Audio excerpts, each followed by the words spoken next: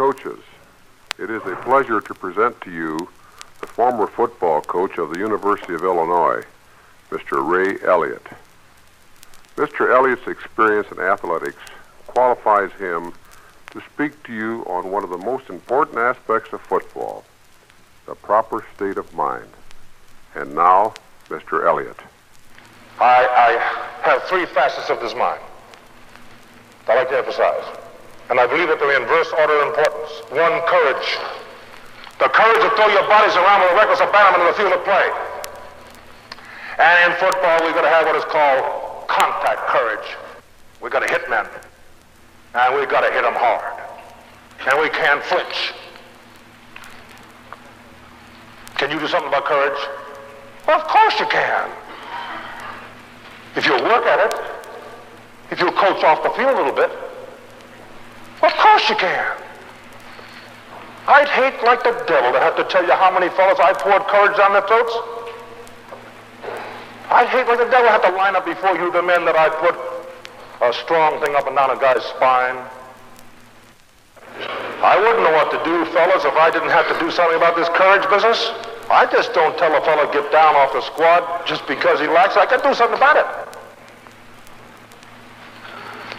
And we do something about it by teaching him, talking with him, giving him some beliefs, putting something in his spine that should be there, teaching him to be a man and not a coward, teaching him not to duck his head.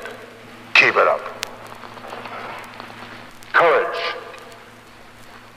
And we hope as athletic coaches, don't we, that we can temper courage of young America so they'll go out in this old world and get the job done. The real job of living a big life courageously and not ducking the big issues of the world, but living it courageously. The second thing is what I'd call game intelligence, smartness on the field, smartness off the field. Game intelligence. How to handle yourself out there. Smartness not just in the calling of plays, but smartness in attacking the problem that's before you. The problem of getting this guy out of the play. And not just beating my head, my brains out and trying to do something that I can do with the help of a mind. I refer this to the same as I say as law intelligence, or medical intelligence, or farming intelligence.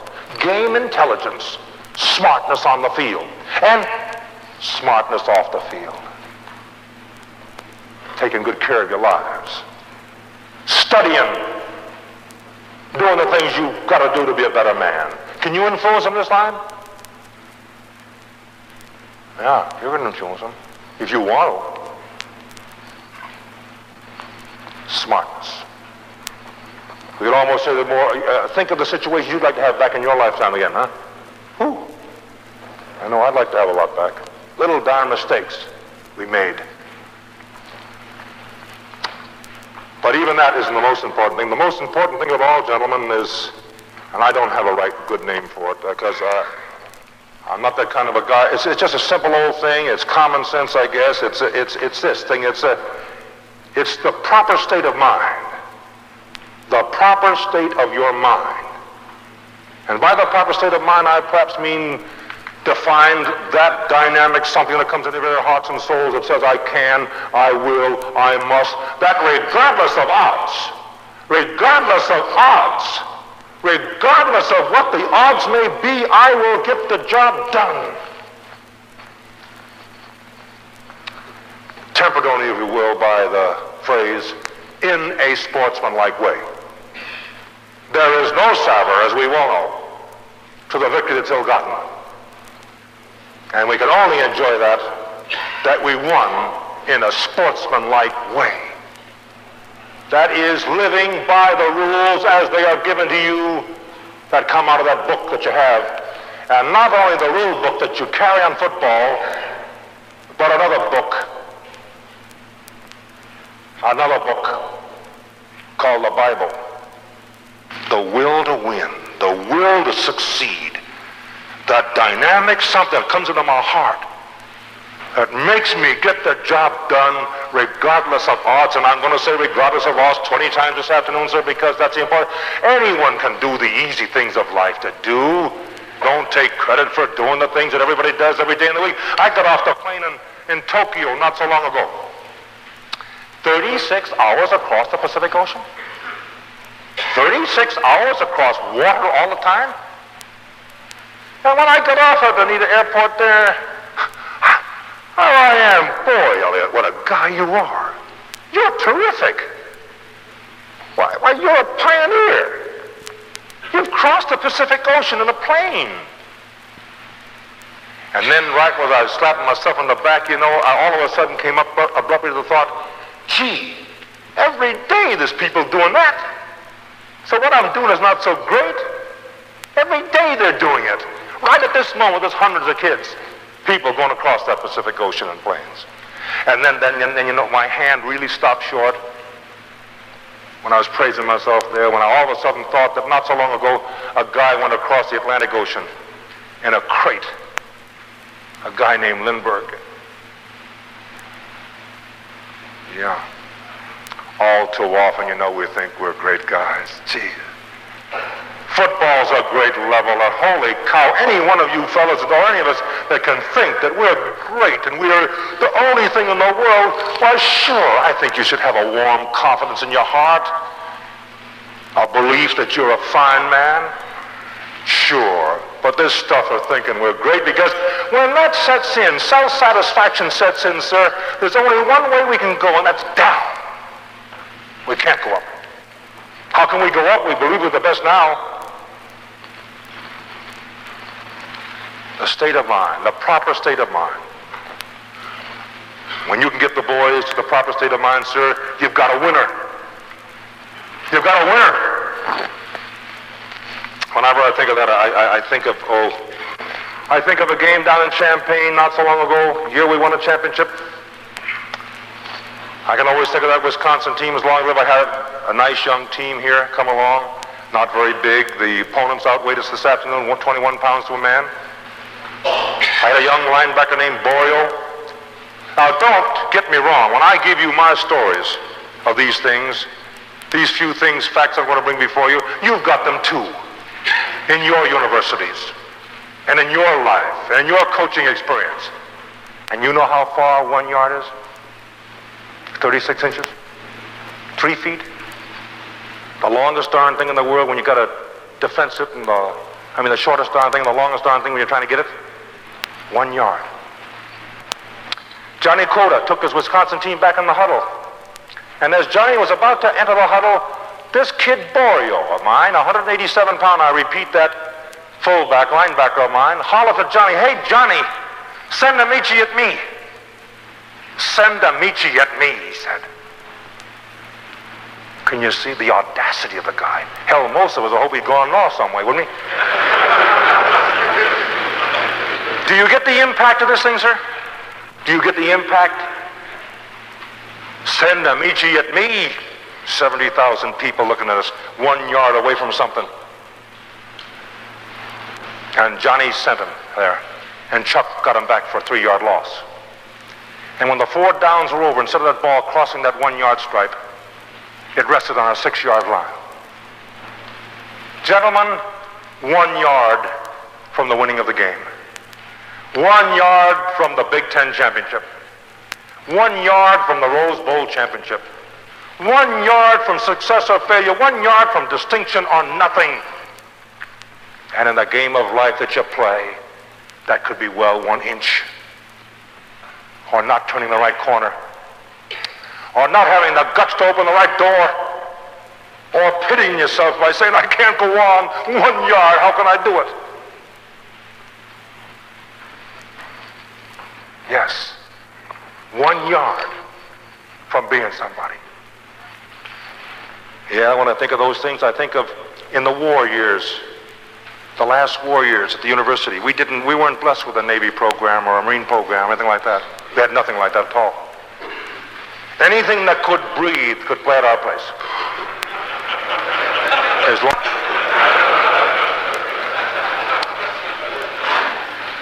I'll never forget that summer 19 1943, this young chap walked into my office, 139-pound halfback, Eddie Bray. He said, I want to play Big Ten football. When I took one look at him, I thought, boy, we've really gone to the bottom of the barrel now, I'll guarantee you. But if I had to pick my all-time backfield, sir, I hasten to say, he would be my left halfback because of 4 years of college football in the Big Ten. He owns an average yards per try of 7.1. And while he wasn't a speed team and couldn't make the track team, and while he wasn't a big boy, he had a heart as big as this room. He had a never-say-die spirit. And I was proud of that 1944 team, gentlemen. We gave out 27 letters in 1944, and 21 of the 27 letters went to 17-year-old boys. When they became 18, they were gone in the service. 2 of the remaining 6 letters went to 16-year-old boys. And that team led the United States of America in yards gained. They had 9 touchdowns taken away from them during the course of the season, and the 3 of those touchdowns that stuck, they'd have been national champions. Schedule, huh? Well, we played 7 Big Ten schools. We played Notre Dame, and we played Great Lakes. And I'd like to take you to the Great Lakes game for just one moment, because Paul Brown, then the coach at Great Lakes, must have stopped every monster over 270 pounds that came in the station and put a suit on them. I swear to God, I never saw so many monsters in my life now, I'm telling you. They were so big they couldn't play a 6-man line, they had to play a 5-man line. The field wasn't wide enough.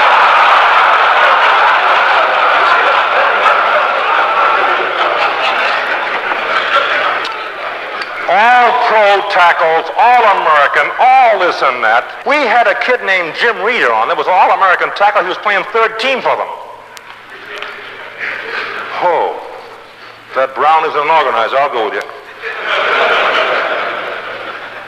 And oh yeah, Ewell of Iowa was a quarterback. Sants of Southern Cal left halfback. Avery of Minnesota the right halfback spot. Mello, the All-American from Notre Dame at fullback. Bray. 139 at left half for me. McGovern, 158 at right half back there. And that snarling devil from Collinsville, fullback, 167. I led the boys on the field. We always walked hand in hand on the field those days.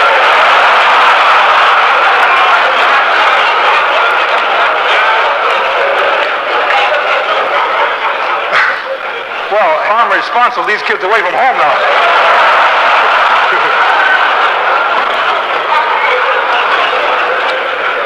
We loosened up in the end zone. That's all we needed. We went back in. We had a cup of tea. We talked it over.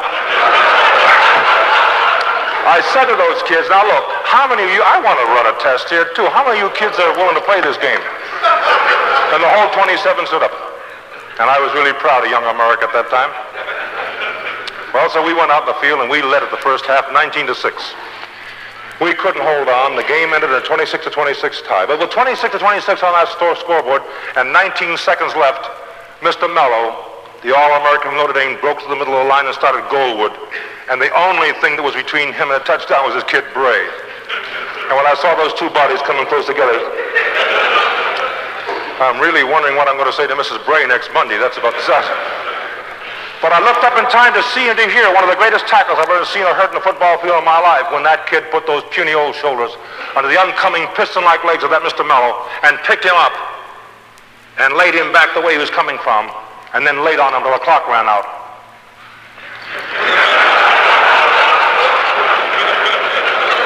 Well, I'm glad you got a chuckle out of that for a moment, but listen to me, please, sir. This is the truth. I've got the moving pictures. And I'd like to ask you just a question. What did the job there? Bones and muscles? His biceps muscles no bigger than my thumb.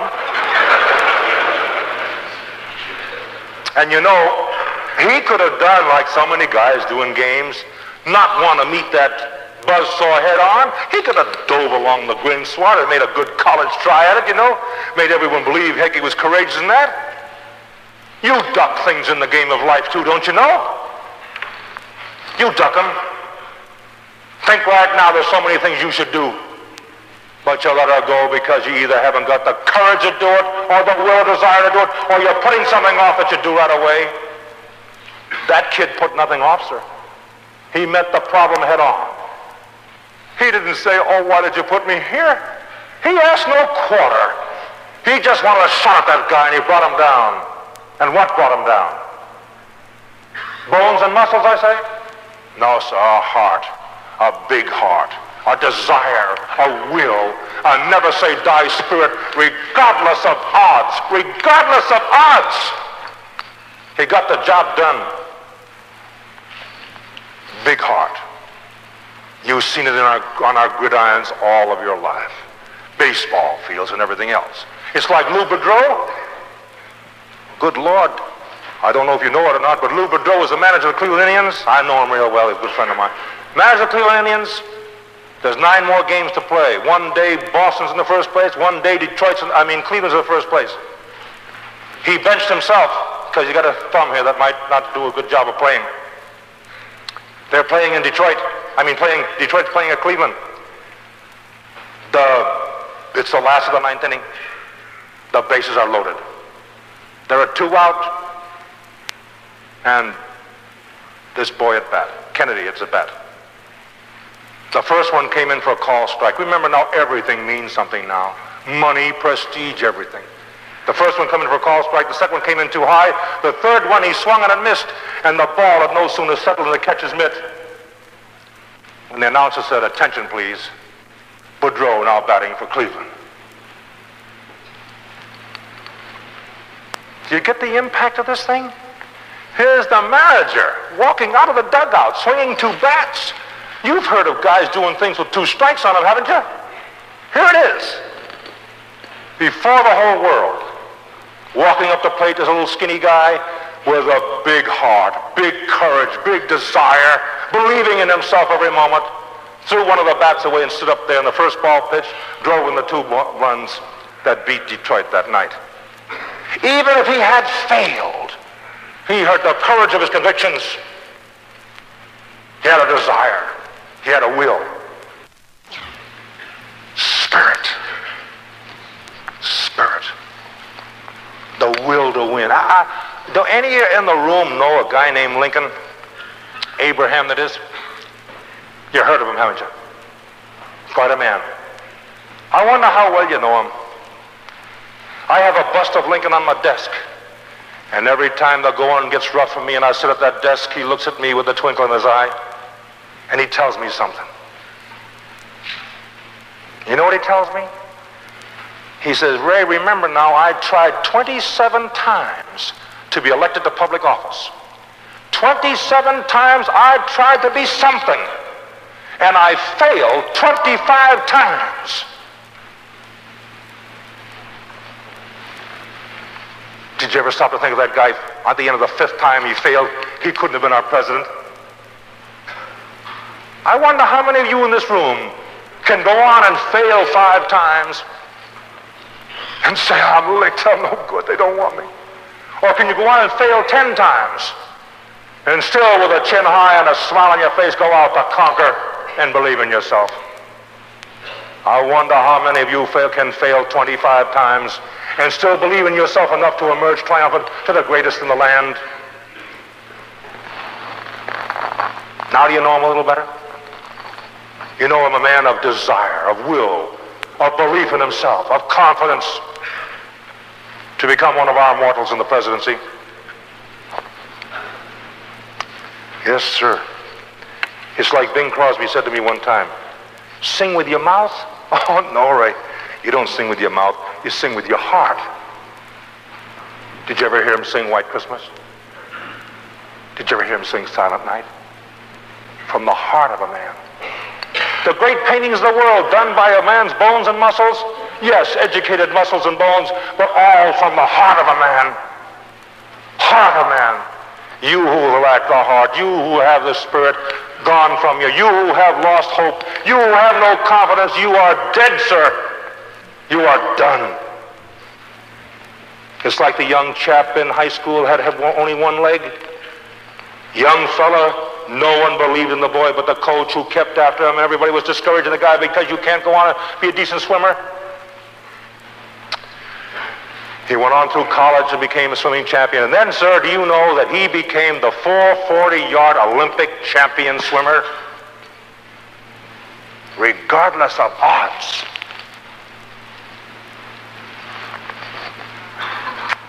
Yes, sir. The blind golfers that go out there and shoot in the 90s can't see. Just think what they're drawing on in this world to do this thing. Just imagine the will and desire that they've got to have to get the job done, regardless of odds. The will to succeed, the will to win, that dynamic something that comes in your very hearts and soul. I know you all have legends at your school. Every school right here has a legend at it. At the University of Illinois, we have a legend too. It brings me back to 1939, when a little band of kids at Illinois had to meet the most powerful juggernaut in the nation. And I'm referring to the University of Michigan team that had 5 All-Americans on it. There was Harmon at tailback, Westfall at fullback, Frutig at left end, Ingalls at center, and Evashevsky at blocking back. The year before, they had won the national championship. And here they are coming now, the same group of men. Oh, what a powerful bunch of men. At Illinois, we had no All-Americans. We were a bunch of babies. We had one good leader, a kid named Brewer, our captain, a real fine football player. What had Michigan done the first 4 games before they met us? Well, they beat Michigan State by a big score. The second game, they beat a great Iowa team, the only team that Iowa lost that year, by a big score. And I'd like to pause right now and pay my tribute, my humble way, to one of America's finest athletes, one of America's fine gentlemen, a man who died in that war when he didn't have to die. The captain of the Iowa team, Niall Kinnick. And then they went on, they beat Chicago by 85 points. They beat the toast of the East, Yale, by a big score. What did we do in our first 4 games? Well, sir, in the first game, we tied Bradley 0-0. In the second game, we lost to Southern Cal by a big score. The third game, we lost to Indiana by a big score. In the fourth game, we lost to Wisconsin by a big score. And to make matters even worse, the Monday of the week we went to have to play this Michigan team, we lost the services of our captain, Brewer, our inspiration, our leader, who was called home because of the death of his mother. Gentlemen, he had just lost God's most precious gift to man, his mom. He went on home. It was our custom in those days to take the boys to the Champaign Country Club the night before all home games, where Coach Zupke, where we could feed them and house them, and Coach Zupke would talk to them. It was his custom to talk about 8 o'clock in the evening to the boys, and I'd like to bring in that room for a moment because the boys were all sitting around their wicker chairs. No lights on in the room, just a light from the fireplace here casting his flickering rays across the face of the boys. And he was talking about the reminders of the next day. When all of a sudden the door opened in the corner of the room and Captain Brewer came in and sat down on the floor.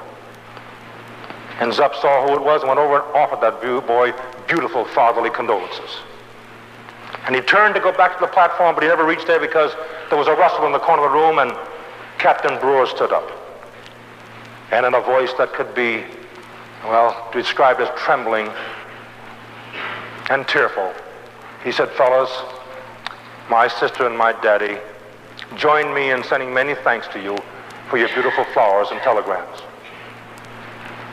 And then his voice almost became rasping when he said, "If you feel the way I do right now, I didn't travel this 250 miles for nothing. If you feel the way I do right now, we'll go out and beat the hell out of Michigan tomorrow." He sat down, the boys turned to the front of the room, and I wish you could have seen it. I wish you could have been in that room. Electricity. You could have cut it. The feeling in there. Tears coming from the eyes of these boys. Zup saw anything he'd say from then on was anticlimactic, and he stopped and he says, "Dismissed." And whereas it's awfully hard to get those kids to bed at 10 o'clock, even though there are the beds and here are we, every boy was in his bunk that night at 5 minutes after 9, and nobody asked him to be there. And I walked down the long line of cots. I couldn't believe myself. No pillow fights, no kidding, no nothing just going on. Just kids staring at a ceiling or laying on their fronts. And as I approached the light switch, they said, "Good night, Coach." And I turned her out and I went on home. I knew something had to happen. We came back the next day. We entered the stadium. As I entered the stadium, sir, and you're talking about sportsmanship and in the game of football, sportsmanship and all over this world, we walked in that day. A manager from the Michigan team gave me a note addressed to Mel Brewer. And standing there right beside Mel, he says, open it, Coach, and read it. And I opened it. And it went something like this. Dear Mel, we of Michigan send our condolences to you because of the loss of your mom. We hope you're back in time to play against you because we wouldn't want to play against a weakened team. And went on with some very lovely words. Signed by the entire Michigan football team and its coaching staff. Sportsman at its highest. We went to the dressing room, we dressed, we went on the football field, loosened up, we came back in, and something happened in that dressing room that I have never seen before in the dressing room. When Coach Zupke called off each starter in the game, everybody else in the room came to his feet and gave that guy a tremendous ovation and charged him with the responsibilities of the day. I was the last guy to say goodbye to 11 starters that went by me, and usually they'd come up and say, don't worry, we'll take care of it, and they didn't say a word. Went by me. You know the rest of the story. That afternoon, one of the greatest upsets in the history of the Big Ten took place when a little band of Fighting Illini beat the finest team in America, 19-6. And the guy that started us off kicking 3 points for the Bars, who had never kicked a field goal in his life, was Brewer. When it came to that 4th and 9 down there on the 18-yard line, he put it through to start us off. Tom Harmon has told me many times he never was hit so hard and so often in his life as he was that afternoon. I played pro ball, he said. I played Big Ten football. I played everywhere. I never hit so hard in my life. And he did this, you know. He averaged 165 yards a game before he came to Champaign. That afternoon, he walked out of the stadium minus 19 yards. Now we can say, can't we, gentlemen, that the same team that tied Bradley beat the finest team in America, 19-6, can't we? Oh, no, we can't, sir. No, we can't. It was the same orange and blue spangles. It was the same teeth and eyes and ears and mouth and body, the same agilities, the same skills, the same speeds, but not the same men, sir, because manhood comes from within your heart. How you believe. Regardless of odds, never to flinch on the field of play or in the battle of life, never to flinch. The will to succeed, sir. I know if I could open a cubbyhole each one of those hearts that went on the field that day, I probably could see embellished across the heart something like this. If you feel the way I do right now, we'll go out and beat the hell out of Michigan today. The will to succeed. Without it, you're dead. And as far as I'm concerned, gentlemen, with due respects to the O's and X's, that is the beginning and the end and the in-between of football. Now look, I'm out of it right now, but I've loved every moment as being a football coach. You are great guys. You've got these kids in the palm of your hand, sir. You're wonderful.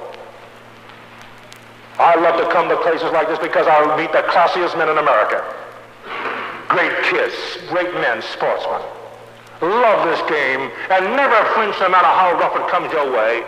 And if they start from the stands to start criticizing you and your boys, defend yourself and defend those kids with your life, because you're in this great game where you do so many great things for young America. I hope you win them all. Good night. God bless you.